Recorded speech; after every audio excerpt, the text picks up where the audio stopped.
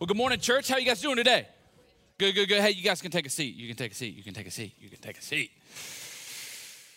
Hey, if you're brand new here with us, whether you're watching online or you're here with us in person, on behalf of just this wild, crazy, beautifully broken family that is MCC, I just want you to know that you are welcome here. We are so glad that you would take some time out of your week to be here. I love you. And I think there's a lot of people here who love you as well, and I want you to know that God loves you too. And we'd love to connect with you. One of the easiest ways for that to happen, you take that Connect card, it's right in the chair back pocket. If you're watching online, there's a link in the comments in there. And you can fill that out, or you can type that out. And if you're here in person, you can take it back out to the welcome table. We'd love to get to meet you out there. We got a gift we want to give you, our kind of way of saying welcome home. I want to give you guys a little bit of an update, kind of reminder on some things that are coming up and going on. First thing I want to talk to you guys about is our friends at A Friend's House. So A Friend's House is a thing we've been doing through this whole entire series where we're partnering with this organization that helps kids who are in foster care, who are trying to be able to kind of have a safe place to be able to call home.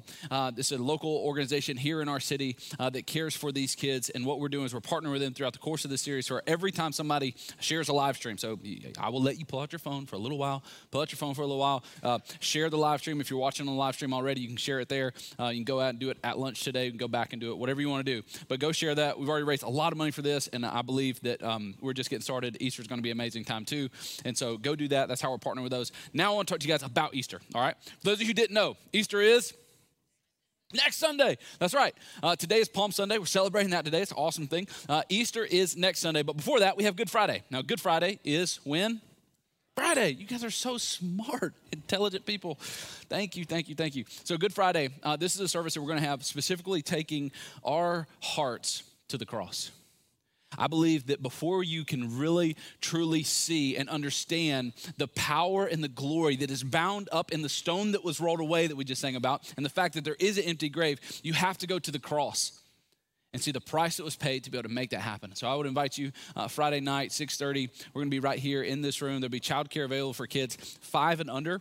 So if you got a kid 5 and under, there'll be childcare stuff for them. If you got a kid who's kind of 5 or over, reminder, this is going to be a time where we really do go to the cross. And so there's potentially going to be some images and some things that display what was actually happening at the cross. And so just want that to be on your radar. You'd be aware of that. After Good Friday service, we are having our Easter service, and Easter services 2 times to pick from, 9:15 and 11. Those services are going to be here in this room. I would just say this to my 11 o'clock crowd. I love you guys. I'm just going to be real with you. Here's what I'm expecting. Here's what I'm praying for. Here's what I think is going to happen. I think this room is going to be packed. And so some of you who come in and you just sit in your seat, okay? Next Sunday, somebody's going to be in your seat. And next Sunday, we may ask you guys to scooch in on your seat. Next Sunday, we may ask you to scoot up in your seat. Okay, so just be prepared. That may be able to happen. I'm believing that God's going to do some amazing things in here. We have some amazing things planned for you guys. Now, here's the reason I want to talk about this today. This season, probably more than any other season, is a time where people are actually open to an invitation to come and be a part of a church service. Now again, I want them to be so much more a part of than just a church service. I want them to be a part of a church, okay? But sometimes going to a Sunday, maybe even Easter Sunday service can be what awakens their heart to the love that is in Christ. And we've been in this whole series talking about homecoming because we believe that God is going to use people like me and you, regular, ordinary people like me and you, to help invite people to experience their divine homecoming. And we believe that's going to happen this coming Sunday. And he wants to use me and you to be a part of that. So what you get to do is you get to begin thinking about, okay, who can I invite? Who can I be able to bring to this? You know what the number one reason that people cite for not going to church is? Who aren't connected. Number one reason that they say they don't go to church is because no one has invited them yet. Most people, I believe me on this, most people are sitting on go and they would come. Nobody invites them. We all know it feels good to be wanted, to say, hey, I want you to come with me. I want you to be a part of this with me. And so many people, I believe we're going to lift up Jesus, and so he's going to draw all men to himself. But at the end of the day, what if we partner with Jesus to say, hey, I'm going to, whether it's reaching out to somebody at my work, somebody in my neighborhood. My neighborhood has got like 5 new families who have moved into it for the course of like the last 6 months. I'm going to go talk to them people, bang on some doors, or gently knock on some doors, and invite those people in to be able to come and experience what God is going to be doing here. For the kids in the room, we're going to have some fun times, some cool photo op stuff. We got the Easter egg hunt kind of happening at the 9 o'clock and then after the 11 o'clock service. Just going to be an awesome time. Our team down in Children's Ministry has done an amazing job of doing everything they can to try to help kids understand the resurrection. And we're going to be even doing this way so where hopefully they can leave out of there and they never see an Easter egg the same way that they see Easter egg and they immediately think of the resurrection. They think of Jesus. They think of the love of Christ that he has given to them. And so it's going to be an awesome Sunday, and I cannot wait to be there with you guys. I cannot wait to see how good a lot of you guys look too, like dresses, tuxedos. I mean, all sorts of good. Raise your hand if you think I should wear a tie. Okay. It's dark in here, so I don't know what the room was like on that. Let me pray for us, and we're going to dive into God's word today. Jesus, I love you. I thank you for gathering us together as your church yet again. It is so good to be able to gather together. And while we know Easter is coming, while we know that is the reality, the truth is, Jesus, we are Easter people. We're resurrection people. Every time we gather together because the tomb is empty. We gather together to celebrate that. And so I thank you that we are here, that our eyes are focused on you, Jesus, that your heart is beating in rhythm with ours today, that as we come to your word, that you align us, God, that you move us, that you shift us and shape us into the people who you made us to be. We thank you for your love. Thank you for your grace. In your name, amen. All right, today I want to talk to you about things that are lost and things, when they get found, okay? So for you at your house, what are the things that you lose the most often? What do you lose the most often? All right, keys. Anybody keys people? Glasses. Phone. Yeah, phone people. For me, it's keys and phone. And I lose them a lot. And actually, I'm on debit card number 4 of 2022. I don't know why, but I have a bad time with debit card. I had to get this thing for the back of my phone. So if I lose both of them, it's really in trouble. But my staff, they know that. And so Eric Pratt, our worship pastor, who was just up here, really good looking guy. Had a great looking shirt on. I may borrow that for Easter next week. He actually got me for Christmas this thing that goes on my key ring that helps me if I lose my phone. And so the staff knows I lose my phone and I lose my keys. And so he got me this key ring thing that if I lose my phone, all I have to do is press this little button right here. Watch this. And then my phone, it just starts telling me, I'm lost, come and find me. And what's crazy, and I don't think the camera can pick this up, but I'll read it to you. It actually says, let me make the sound stop. It actually says, wait, it's still wanting to be found. It's so desperate. Needs attention. The notification, when it pops up, it says, here I am waiting to be found. Isn't that nice? Now, like most of you, before I had these fancy devices to help me find things when they were lost, I looked for things kind of the way you look for things, the old-fashioned way, which is, just tearing the house apart. It's kind of what I call it, just tearing the house apart, flipping over all the cushions, everything else, or asking my wife, hey, where'd you hide that thing? Where'd you put this? For some reason, fellas, right? We just think the wife knows where everything in the house is at. That's kind of how things go. But what I've noticed is any of those times when I was looking for something, in those moments when I'm looking for those things, I'm frantically searching for my keys, my wallet, my phone, hat, baseball, man, all those things. When you're looking for those things, what is not happening in that moment is you're not appreciative of all the other things you have, right? When you've got something that lost, you're not, look, I thank you for this decorative pillow. And this decorative pillow, and this decorative pillow, and this decorative pillow, and this decorative pillow. My God, how many decorative pillows do we have in this house? Anybody else, right? And then you're living under the cushions, and you're looking under the cushions, and you're trying to find all these things. And in those moments, we're not appreciative. Like, oh, God, thank you for this car that I have keys to lose. We don't get there. Because in those moments, we're frantic. We're furiously, fastly just going after, searching for the thing of value that is lost. And what if God actually hardwired something inside of us to search with focus and to search with ferocity for things that are lost? And what if he didn't just hardwire that inside of us so that we could find our keys or find our phone when we lose them? What if he hardwired in that for a bigger and grander purpose? See, what we're going to talk about today is the reality and the truth that you were created on purpose, for a purpose, by God, to actively partner with him to seek and to save things that are lost. You may ask, well, Trent, where in the world do you get that? I'm so glad you asked. I want to show it to you right here. Check this out. Luke 19:9. So Jesus shows up to a guy who's a tax collector. His name was Zacchaeus. All right, we sang songs about him. If you grew up in church, you sang this crazy song about him climbing a tree and all this other stuff.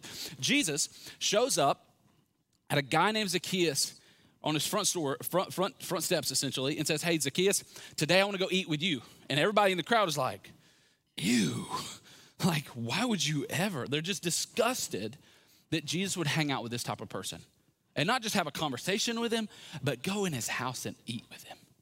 Ugh. So Jesus goes to the house, eat with him, talk with him.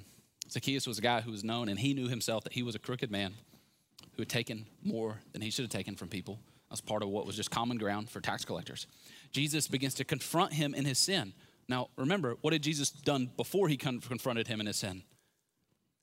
He took the time to know him, to call him by name, to sit down across the table for him, to look him eye to eye, and to say, in the culture there, while I may not be okay with your sin, I love you enough to befriend you, to meet with you, to talk with you here in this moment.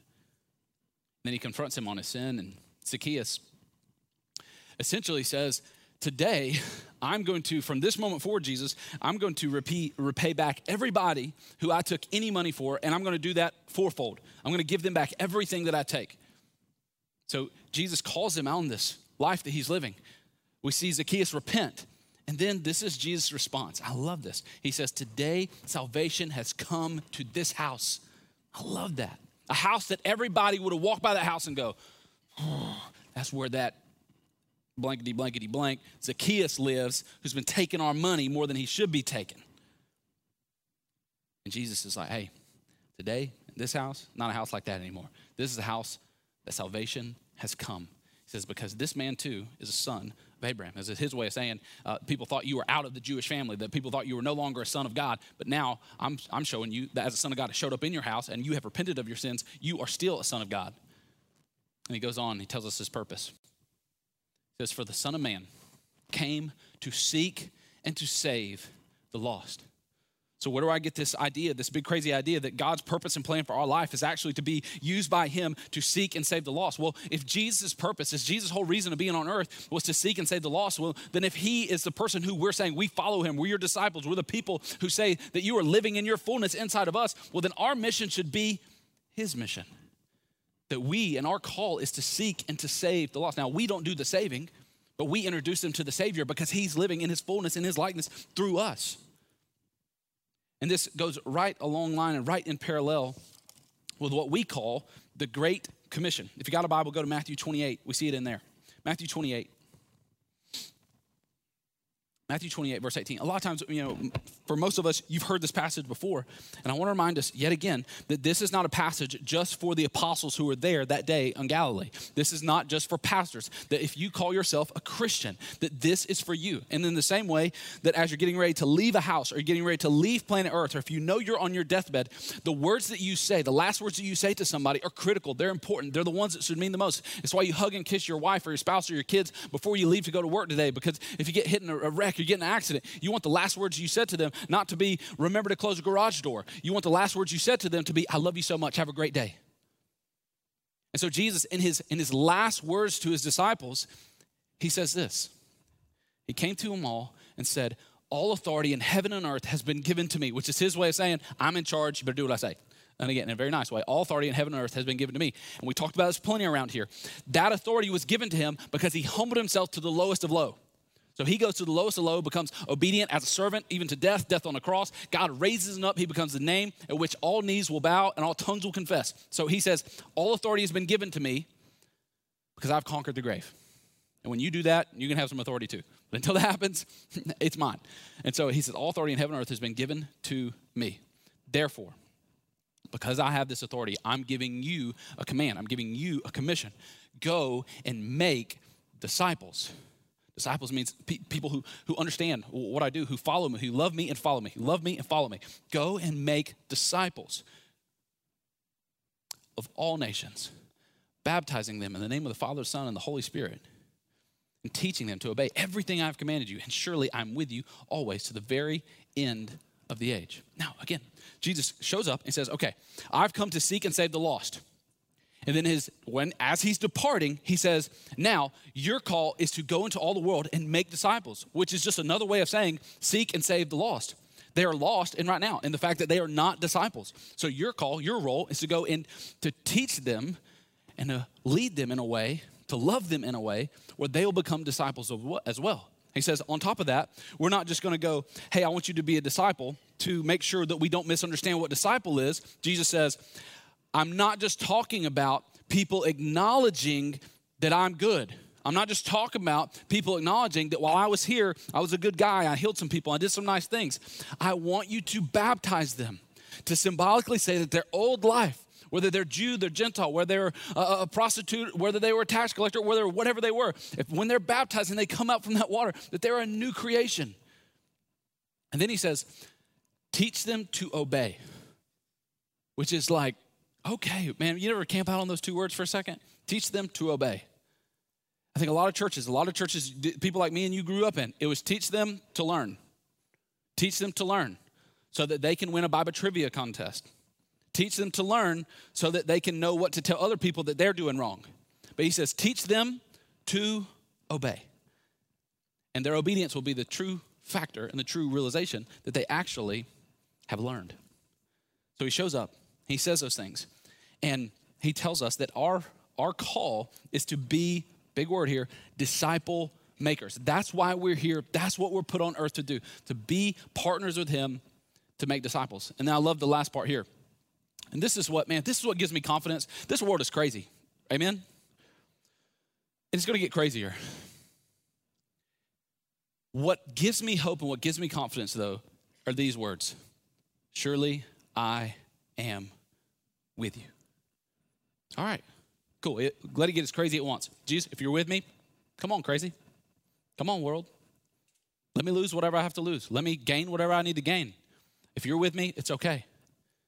I can have this confidence that blows the world, the confidence that the largest 401k, that the biggest house in the neighborhood, that the fastest car in the neighborhood, the lifted truck in the neighborhood, all the security that all the rest of the world can give me pales in comparison to being able to seriously sit there and go, I know my God is with me. I love that. And sometimes I think the reason that we don't feel him with us is because we're not living this out.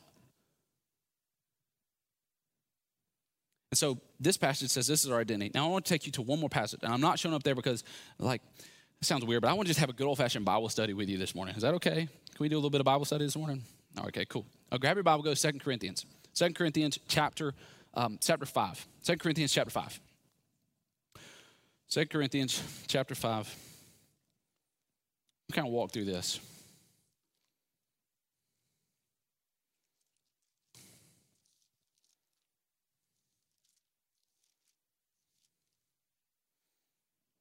You got to go down to 2 Corinthians chapter 5, jump down to verse 17. Now, the reason I want to do this with you this morning and let it be less preachy and more Bible study is because I wish for every single person that somebody at some point in your life could sit down with every Christian, even every Christian in the South, seriously, and just be able to have this conversation with them to say, this is what it really means to be a Christian. This is what your identity really is. This is what your purpose in life really is. I think that's a big, giant question that's at the heart of so many of us is, what is my real purpose in this life? You know, whether you're young or whether you're old, that's a question that we're asking. And we're like, I have to do father stuff. I have to do work stuff. I have to do mom stuff. I have to do stay-at-home mom stuff. I have to be a grandma. I have to take care of my aging parents. Reduce all of that down to the irreducible minimum. If you are in Christ, this verse, this passage we're going to get into right here talks about what has been done for you and what your purpose here is on earth. And so the reason I want you to get here is so that you can have a Bible, highlight this, underline this. If you're on your phone, Bible app, highlight that thing, save it, screenshot it, do what you have to do, because the next time the enemy tries to get you to doubt your identity, try to get you to figure out who you are in some other new age way of thinking about it, I want you to be able to come back here and see who you are, see what your purpose is, and realize that any day where you feel like you're a lost cause, that Jesus saved you for a reason and a purpose. So let's dive into this together. 2 Corinthians chapter 5, starting in verse 17.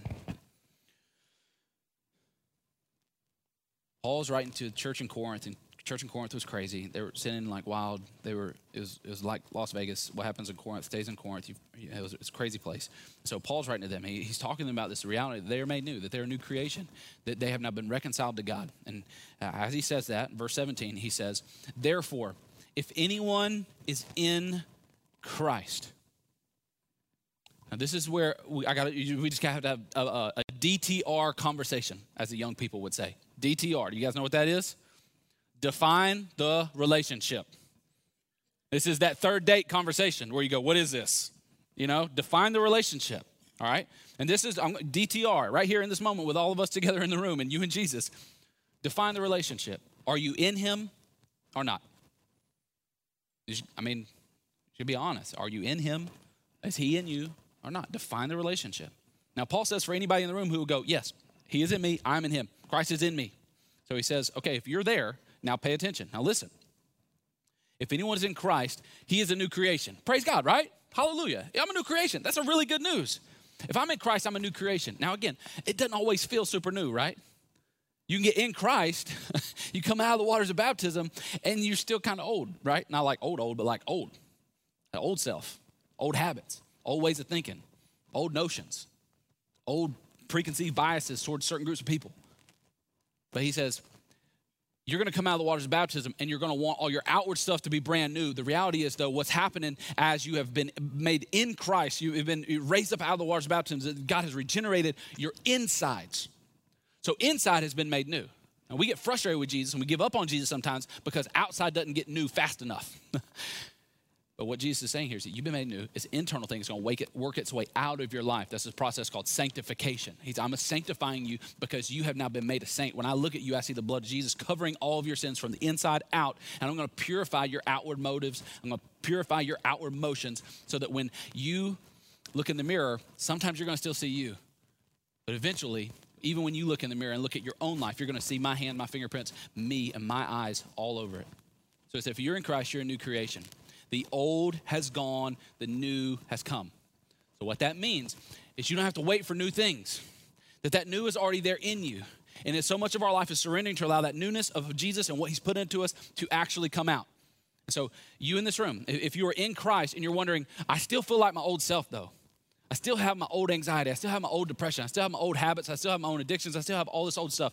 Here's what I want to tell you. Man, I had somebody come up to me and ask me this question recently. I was sharing something a couple of Sundays ago about some struggles that I had gone through in my past.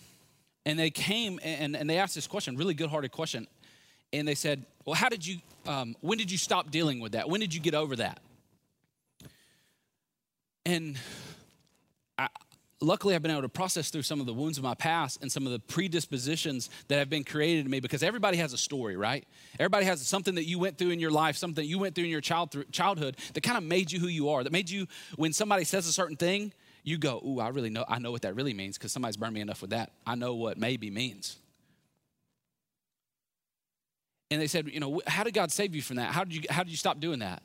And I said, he didn't. See, God didn't make that thing go away. This particular thing for me was an identity, or me getting my identity and loving to achieve things and finding my identity in my achievements. And they were asking this question, well, how did God make that go away? And my response was, God didn't make that go away. What God did, though, is he redeemed it. And he said, I'm going to make it to where now you still see your identity in what I have achieved from you, but you're still a go-getter. You still love to accomplish things. You still want to be a part of one of the kids in my kingdom who is probably the first one to step up to bat, who's the one when a crisis happens goes, all right, crisis, let's roll. See, God will take the predisposition, the pre-wiring. Some of you think you have a propensity to be someone who moves towards confrontation. Don't elbow anybody, all right? And you think, and this is the way we teach in the church world a lot, God just wants you to now just be peaceful. And you just become Ned Flanders and you just, okay, yes. And you just roll over every time somebody does something. But here's the deal. What God actually wants to do, he wants to take that predisposition because he created you in that unique way, and he wants to redeem that. So that now, instead of flying off the handle and flipping over the desk at work, you're the one who knows that you need to move towards that for the sake of the rest of the employees, for the sake of the rest of the people there. You need to go have a one-on-one conversation with your boss and to say, hey, respectfully, I think some of these things need to change for the sake of you maintaining unity with our team so that we can best do our job efficiently. And you become his greatest ally and his greatest asset because God is working in you and redeeming something that was already hardwired in there and not just shoving it down and then saying, go away. And so much of us becoming new is God not just going, blow the slate up, scorched earth. I'm going to create a completely different person. If you look at the Apostle Paul, this is proof positive for this. Look at the Apostle Paul. He was dogged. He was dedicated. he said, I'm a Pharisee of Pharisees. He was determined to make things happen and to get things done. And what God did is he said, I'm going to allow the good aspects of you to be redeemed for the sake of my kingdom. And there's what you're going to do, Paul, is things that the Apostle John could have never done in a million years. You're going to do things that Apostle Peter could have never done in a million years because how I wired you, not from rebirth, but actually from birth, that I wrote through your whole story. And so he says, let's go on to the passage. He says, let's go down to verse 18. He says, all this is from God. Again, that's good news. All this is from God. That means you didn't do it. He did it. Verse 18. All this from God. Here's a big word. Who reconciled us to himself. Now, again, in order to be reconciled, you have to be unreconciled. All right? And the thing that unreconciled you to God, that made you unconnected from God, is your sin. Not your grandmama's sin, not the bad house that you grew up in. Your own sin is what made you unreconciled, separated from God. But he says, through Christ, you have now been reconciled. He reconciled us to himself through Christ. And he didn't just sweep the punishment for the wrong that we did away and say that doesn't exist anymore. That punishment, and this is the justice of God, that punishment went on Christ. And it became the bricks that paved the road to the bridge for you to be able to enter back into the family of God.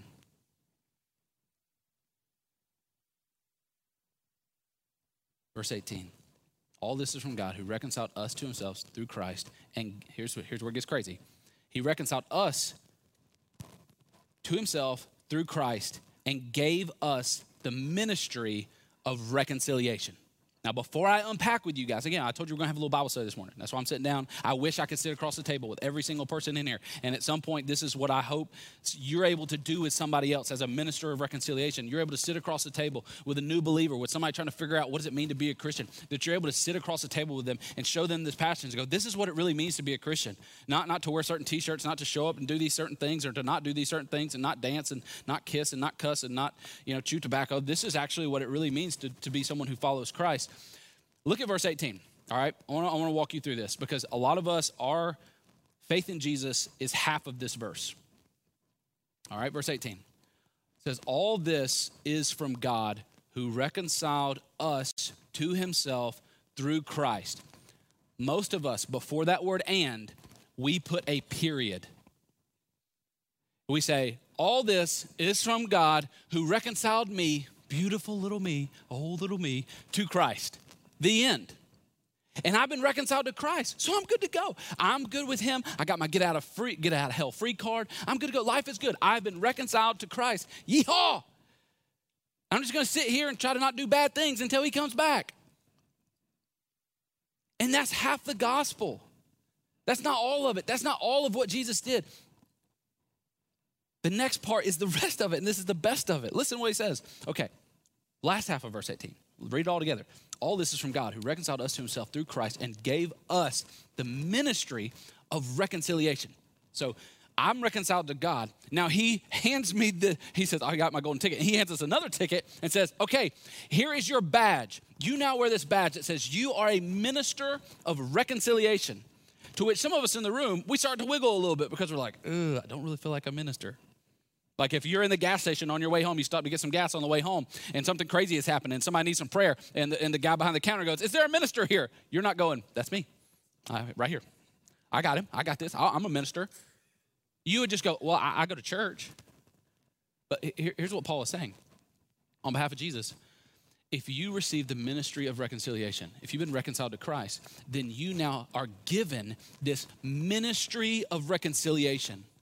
That part of your call, that every person in this room who would say, the DTR of I am in Christ, if you are in Christ, now what you are is a minister of reconciliation. So if you're on an airplane or a gas station, somebody says, I need a minister, right here. Here I am. What you need? How can I help? How can I serve? I got a Bible on my phone. I don't have one with me right now, but what can I do? That you stand up and you're willing to walk into that. Now, again, this is what I'm trying to help you understand. Every single person, if you say you're in Christ, you got to understand that part of your call, part of your purpose in his life is to be a minister. The church, everyone who is a part of the church, they're called to be ministers of the gospel. Some of us are called to be pastors.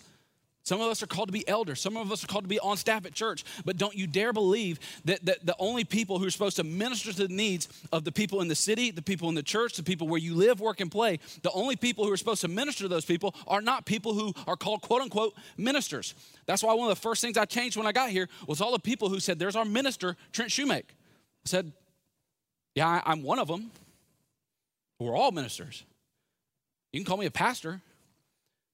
Don't call me a bishop or any of those other, Pope Trent. I'm none of those things. Yeah. Reverend, I don't like it. Just I'm a pastor. We're ministers.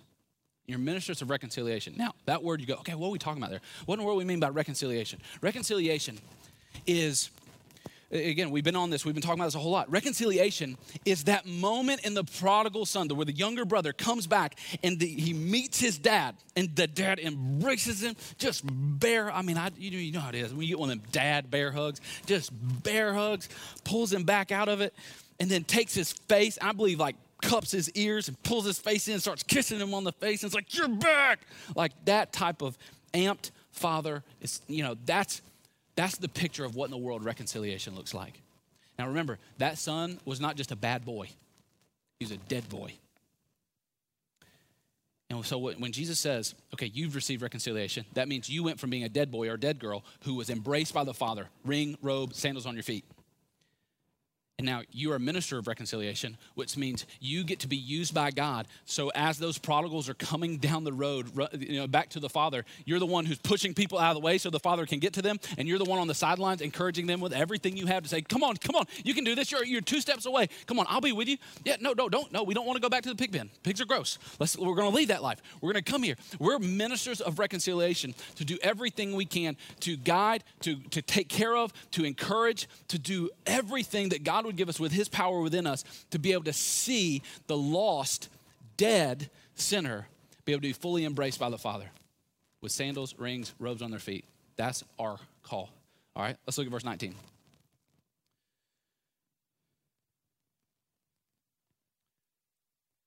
So 18 says, all this is from God who reconciled us to himself through Christ, gave us the ministry of reconciliation. Verse 19, that God was reconciling the world to himself. The world. Not just the good people, not just the people who vote the right way, the whole entire world, not just America, the world. He's reconciling the world to himself in Christ. Not counting men's sins against them. Which you should see that and go, whoa. How in the world does that happen? How does it happen that God, our God, could not count people's sins against them? All these people, all this bad, all this evil we see in this world, and God's going to not count any of that against them? Here's how God can not count the world's sin against them. He counted them on his son. He doesn't count the world's sin against them because he counted the world's sin against his son. Your sin, my sin, the sin of everybody in the past and everybody in the future, those are the sins that held Jesus up to a wooden blood-soaked cross. That's why he cannot count them against you, because they were all, and here some of you need to hear this, they were counted in full against him. Even the ones you'll commit tomorrow, in full.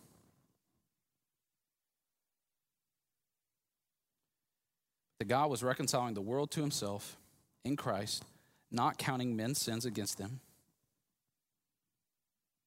And he has committed us to the message of reconciliation. One of the things that gets me in trouble sometimes is the messages I meant to send. Anybody else ever get in trouble? Somebody will text you something and you're like, I see it. And you forget to send them back. Where was that message at? It was in here, right? Never got out on your fingers though. You had that message in your head. You had that reply. You knew that thing you were going to say to him. You had a message. But who is it not a message to? The person who didn't get it. And see, really to you, it's not a message yet. It's just a thought. We usually start calling it what it is. I need to start calling it what it is. I had a thought about that. I thought about sending you that. But something happened. And I didn't. I got distracted. So Jesus is making here is that we have been given the message of reconciliation. And a message, hear me on this, a message does not become a message until it's sent. And so you can have all the Bible knowledge you want, but you don't have the message unless you're sending it. If you have the message, then you're a sender. You're giving it out. You're telling people. You're showing people with your life. You're giving them the verbatim words of the gospel. That's knowing that you have actually received the message, is that it becomes not just a knowledge, but it becomes a message as you give us out. It says, so you've committed to the message of reconciliation. Verse 20. This is where he gets to your purpose, your identity, who you are. Again, if you would DTR and define the relationship, say, I am in Christ. Okay, now he says, here's what we are now. We're not just good people. We're not just salt of the earth. This is what we are. Verse 20. We are therefore Christ's ambassadors. I don't know what you know about ambassadors, but ambassadors are people, and this is why Paul chose to use this word. Ambassadors are people who are not people of that region. This country is not their home country. Ambassadors don't live in their home country. Ambassadors live in a foreign land. And if you're in Christ, that means you now live in foreign land. You can be as patriotic about America as you want to, but this is not your home. He says, you are now a citizen of heaven. The blessed are the poor in spirit, because theirs is the kingdom of heaven. All of that is at your fingertips. You are now part of a new nation, a new tribe, a new people group by the blood of Christ. That is your family now. That's where you belong. And so every day that you spend on earth, you live here as an ambassador to represent and to show the kingdom you belong to the current kingdom that you are inside of. So he says, you're ambassador of Christ. Here's where it gets kind of nerve-wracking, because we see how we drive in traffic and how we act online and what we say at the water cooler. Verse 20, he says, we are therefore Christ's ambassadors, as though Christ were making his appeal through us.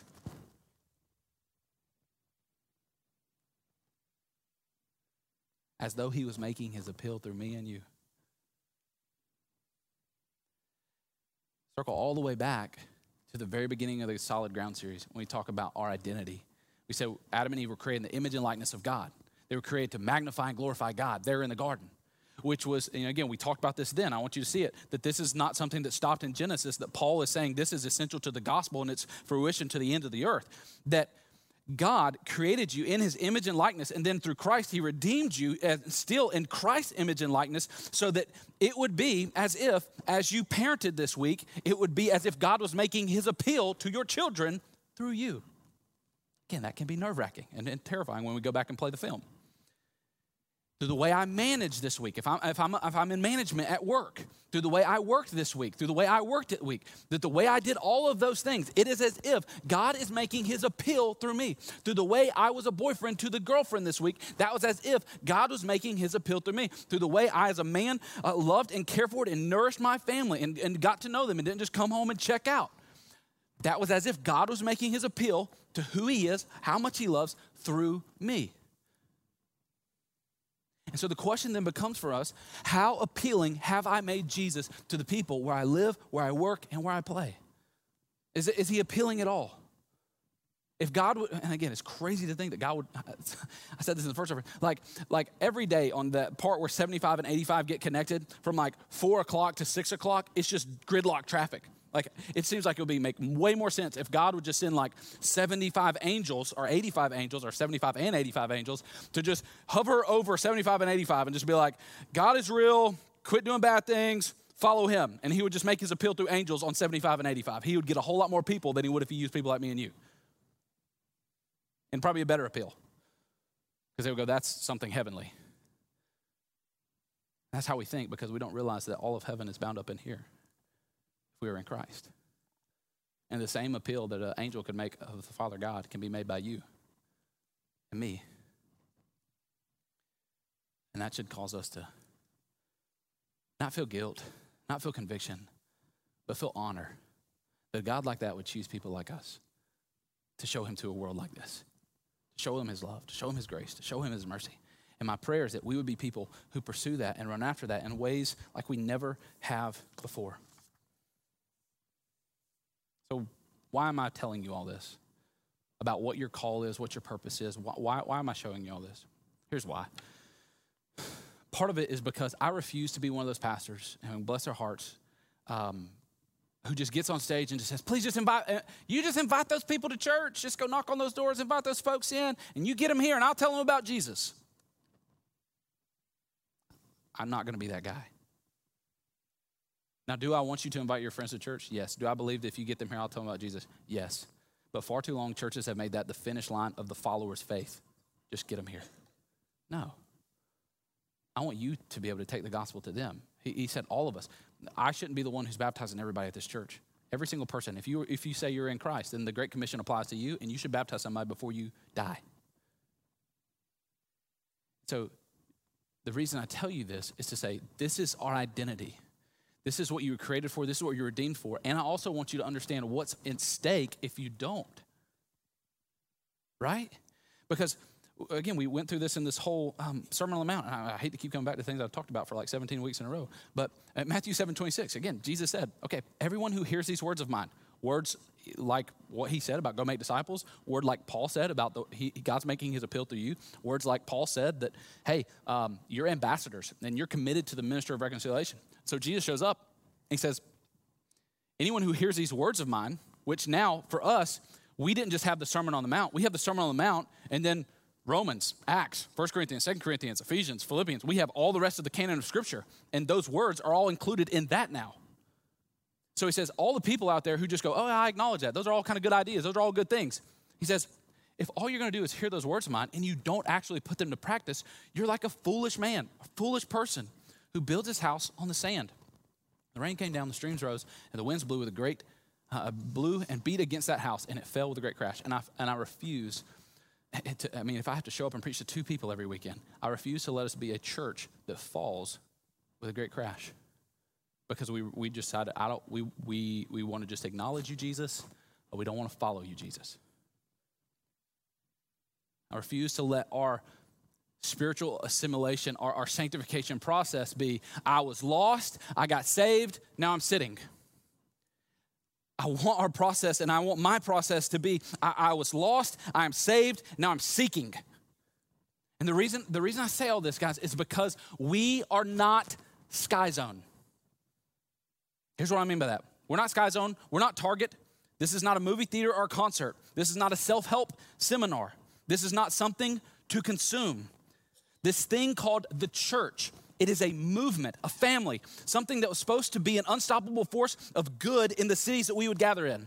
Not something to be consumed, but something to be contributed to. Something where you can be a part of it. Something that exists for the hope of the souls within the city that we call home. And see, we're not just McDonough Christian Church, a place where Christians in McDonough can gather and have a safe place to be fed, encouraged, taught, and hang out with other Christians. This church was launched by Gene Jarrett and led by Paul Leslie for over 25 years, not to be a hub for Christians in McDonough. It was launched by Gene and it was led by Paul, not to be a hub for Christian people in McDonough, but to be a hospital for hurting people in McDonough. And that's why God the Father placed this city on their hearts, and that's why he placed it on my heart and brought me from North Carolina here to be a crazy redneck back in this city telling people about Jesus. See, God the Father placed that in our hearts, and I believe he's placed some of that in your hearts because he looks at these cities. He looks at these cities like McDonough, Jonesboro, Jackson, Stockbridge, Hampton, Locust Grove, and Griffin, and when he looks at these cities, he sees his lost children. He sees prodigals. He sees the lonely. He sees the hungry. He sees the fatherless. He sees the addicted and he sees his wandering. He sees the distracted and confused. He sees the raped, molested, and abused. And he sees his helpless, hurting children. And do you know what his grand response is as he looks at those cities and sees those people? McDonough Christian Church. You and me. And again, I don't know why in the world he would pick people like us. But he does. He looks at people like me and you and goes, hey, some really lost and broken and messed up people in your city. Some kids bouncing in and out of foster care. There's some people 1 meal away from starving to death. There's some people in that country club neighborhood who don't need God anymore because they have a big enough house, a nice enough car, and enough money in savings. So they turn their back on him. And he looks at all those things. And he says, I see those children there. The rich, the poor, the rebel, and the religious. I see them all there. And so I am sending my church, the Spirit of my Son Jesus, alive in and through a church like McDonough Christian Church to bring hope to the hurting people and lead the lost to be found. What this means is that God has purposely placed us right here, right now, for such a time as this, so that we could be the church of God for the people who are not yet in the family of God. What this means is that very same God who looked at a helpless and hurting humanity, like the whole entire world, the God who looked at that whole entire world and said, okay, here's my son. I'm giving him to you. That's John 3:16. God so loved the world that he gave his son. Now, in the very same way, he is saying, he looks at our cities and he says, here's my son Jesus. He's coming through his church. Through people like me and you. And that's our call. That's what we were put here for. That is our purpose on this planet. To reach out, to seek, to save. That is our why. That's why we do what we do. It's the purpose that you were put here for. The purpose that I was put here for. And so I want to walk you through, as we end today, this one little parable that Jesus told in Luke 15. So if you've got a Bible, quickly go Luke 15. Jesus told this story in Luke 15. I want to show you what prompted the story. Luke 15:1, Jesus is hanging out. He's meeting with tax collectors. He's meeting with these sinful people, these people who everybody around the city is looking at and go, how dare you, Jesus, be with people like this? They're all gathering around. They want to be here. If Jesus was doing everything that he was doing within a building like this, people would have been banging down the doors. It would have looked like Black Friday on steroids, just tramples of people coming in. I think that's why Jesus, he only hung out in a house one time, because the one time he hung out in a house, they ripped the roof off the place. He's like, all right, we're just going to stick to open air stuff so we don't get the homeowners association fired up at us anymore. So he comes on the scene and he says words that draw all people in. But not everybody's cool with that. Pharisees, these are the religious people in the crowd. The teachers of the law, they muttered, this man welcomes sinners and eats with them. And to eat with people was a big deal back then. It was essentially your way of saying, I am not just someone who's having a meal with you. I'm befriending you. You're part of my, like we're in this together. And so this is where, again, we're talking about reaching out to people who are maybe not yet in Christ or not yet connected to Christ. And here's where we go. And this is where I want you to see yourself in this and see how you can swing one way or the other. And I want to give you a better option. See, oftentimes this is kind of where we're at. When we think about people who are those people, the bad people, whether it's the person who we say, okay, that's a person who they're living, maybe they're living a homosexual lifestyle, or maybe that's a person who I know is struggling with addiction, or maybe that's a person, you fill in whatever blank sin you want to fill in there. And remember, you've got your own set as well. They're just kind of hidden and kind of masked with Christianity. He says, you fill in whatever that person is, the gossip person at work, the person who's always lying, the perpetual stealer, the criminal, whatever you want to be. The conservative option, and I'll just be honest with you guys, okay? So if you're already someone who would call yourself a conservative, this is probably where you're going to fall in. This is probably where you're going to be susceptible. Not always, but more than likely, is to see that person, or whoever they may be, whatever they may be doing, and to go, I'm going to reject you. When your mid-20s kid comes up and goes, well, I don't believe in God anymore. I don't know that. All that's fake, man. I went to Philosophy 101, and now I know why that's stupid, and I don't believe in that. If you're more on the conservative side of things, your propensity is probably going to be, I'm going to kind of reject you. And God's going to judge you, and you're going to figure all that out. And give them, you give them your list of Bible verses to tell them why they're wrong, and then it's on them. And the other side of the coin is the liberal option. And if you're in this room and you maybe more so identify as a liberal, this is probably the option you would fall into. And if you're in this room and you're under 30, almost all of you fall into this category. And for better, and there's nothing wrong with that. That's just kind of the way the society has molded and shaped you into thinking about any of these types of issues. I'm not passing judgment. I'm saying this is kind of the reality. They would say, and this is a liberal option, and this is not just, please don't hear me that this is a young person, this is a millennial or a Gen Z thing, or a liberal thing, or a Democrat thing. This is in churches. Like there's people who say, I am a reverend and I'm running for state senator, but kill all the babies you want to kill. I'll be a pastor and I'll be openly, doing whatever I need to do. There are complete denominations that are splitting over these issues. To say, welcome them all in. We can have an openly living with their boyfriend person, preach on stage and do these things. We can have whatever. No, we don't want to judge people, and I get the good heart in this to go, man, we don't want to judge people. When Jesus didn't judge people, he ate with the sinners, and I can get the good heart in this. And the pendulum swings all the way over to the other side and says, we're just going to affirm. In churches, and I actually interviewed before I came to MCC with a church, and I had to do the research to figure out what it even meant. They said, this church is open and affirming. And I said, well, aren't all of them supposed to kind of be that way? Like it was like closed and hateful? Like, that doesn't make any sense. So I had to do the research to figure out what that meant. And I went, oh, that's what that means. And I went, my heart breaks for the people who get half of the gospel there, who get all grace and not the truth that it takes to lead to a grace-filled life where Jesus is now fully active. And the same way my heart breaks for the people who are all truth and just tell you the truth, tell you the truth, tell you the truth, tell you the truth, and give you no grace enough to be able to meet with you, talk with you, and be there for you when you're trying to figure that stuff out. And so the whole reason I'm trying to show you all this, because I want you to be people who reach out to quote unquote bad people. I want us to be a church where, man, you may be sitting next to someone who is just coming out of a life of prostitution. I want you to be sitting in a church by someone who just embezzled millions of dollars. I want us to be a church where our table, so to speak, our rooms, our small groups, looks like the tables that Jesus sat at. And some of you that are like, oh, I don't know about that. Like, fine, I'm okay with that. Because here's what I see. Jesus' option was not the conservative option. It was not the liberal option. Jesus' option was on a whole different page. He said, I'm not trying to reject them or affirm them. I'm trying to befriend them. And when somebody becomes enough of a friend of me, they'll see enough of who I am that they will have no choice but to change. That's what happened with Zacchaeus. He shows up, Jesus comes in, starts eating with him, hanging out with him. That's what happened with Matthew. I think Matthew was kind of one of the leaders of the tax collectors. Jesus shows up, changes Matthew's life, and 2 chapters later, they're throwing this whole sinner dinner where it's just Jesus, Matthew, and the rest of just tax collectors all the way down the buffet table.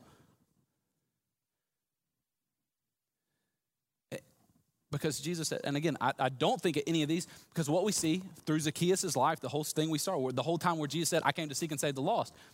Whether it's Zacchaeus, whether it's the woman at the well, all these people, what you don't see is you don't see a Jesus who just rejects them and says, Zacchaeus, get all your crap together, get your finances in order, go pay all those people back, and I'm going to come eat with you. But you also don't see a Jesus who shows up and sits down with Zacchaeus and goes, hey man, you took for those people, right? Yeah, I still love you. The end. No.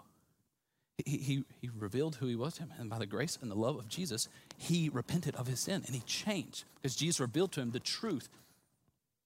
So my encouragement and my call to us is befriend. My granddad passed away a couple of weeks ago, and I never saw somebody embody this more than him. And so I would say to you, this is my best recollection of what this actually looks like in real life. We'd be at Piggly Wiggly on Burrowsboro Drive in Noonan, Georgia. Piggly Wiggly. Anybody ever still go to Piggly? Isn't there a Piggly Wiggly in Jackson? Yeah, praise God. So we go to Piggly Wiggly and always take like an hour and a half to go to the grocery store because you go down every single aisle. But never failed. Anytime we were there, and this happened when I was a little kid, teenager, all the way up, growing up, going to the grocery store with him. Go to the grocery store and never failed. Like there'd be somebody and we'd cross them and you just start talking to them. And they have like a 15-minute conversation about life. And sometimes this person is like, they're wiping tears from, and we'd start walking away from him. I'd be like, Papa, how you know that guy? He'd go, I don't know that guy. I'd be like, what? You don't know who they are? You just talk to them for like 15 minutes and pray with them? Like, you don't know this guy? No. That's what that looks like. I'm just going to befriend you. I'm going to be Jesus where you're at. I'm going to meet you where you're at. I'm going to care for you where you're at. But I'm also going to love you enough to invite you into places and environments where the gospel can begin to change your life. And what happens here, and this is where this becomes crucial for us, and I believe this is Jesus, and I believe this has got to be us if we're really going to be his church. We've got to care more about people's backstories than we care about their behavior. I think, we don't know, but I believe Jesus knew Zacchaeus' backstory. He knew why he got into what he got into. We know the woman at the well's backstory. We know that she had husband after husband after husband. She lived a life of sexual promiscuity. Jesus knew her backstory, and he met her at her backstory, redeemed her backstory, and gave her a new story. Because he was less concerned about her behavior and he was more concerned about her backstory. And I invite you in the same way to be the same person. So the big question I ask, I'll leave you with today, is who's your one? Who's the one person? You ain't got to save everybody. You can't. But there are some people who only you could reach. That I have no hope. Our elders have no hope. Our church staff has no hope. But you are specifically called to be the minister in their life. Who's your one? Who's that one person for you that's coming to mind when you think, okay, if there's one person who I could reach out to, if there's one person who I maybe could even invite to a time for Easter, if there's one person I can invite to come to my community group, if there's one person, who could that one person be for you? And what would you be willing to do this week to be able to help bring them into a relationship with Christ? And please don't hear me saying, just invite them to Easter service. Now, you have no idea what God may do for one simple invite. There's some of you in this room that the reason you're here, the reason that you're serving, the reason that you got baptized is because somebody invited you here, right? So if God can do that with you, he wants to do that with them. So let us be ministers of reconciliation this week as we point people towards the bloodstained cross, the empty grave. Let's pray. Jesus, we thank you for your love, mercy, and grace.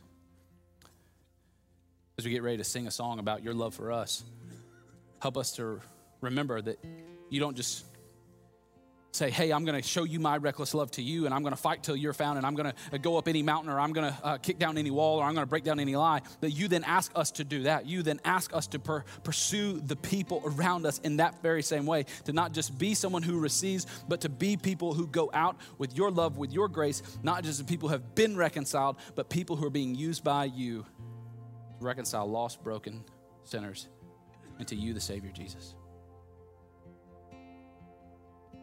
In your name, amen.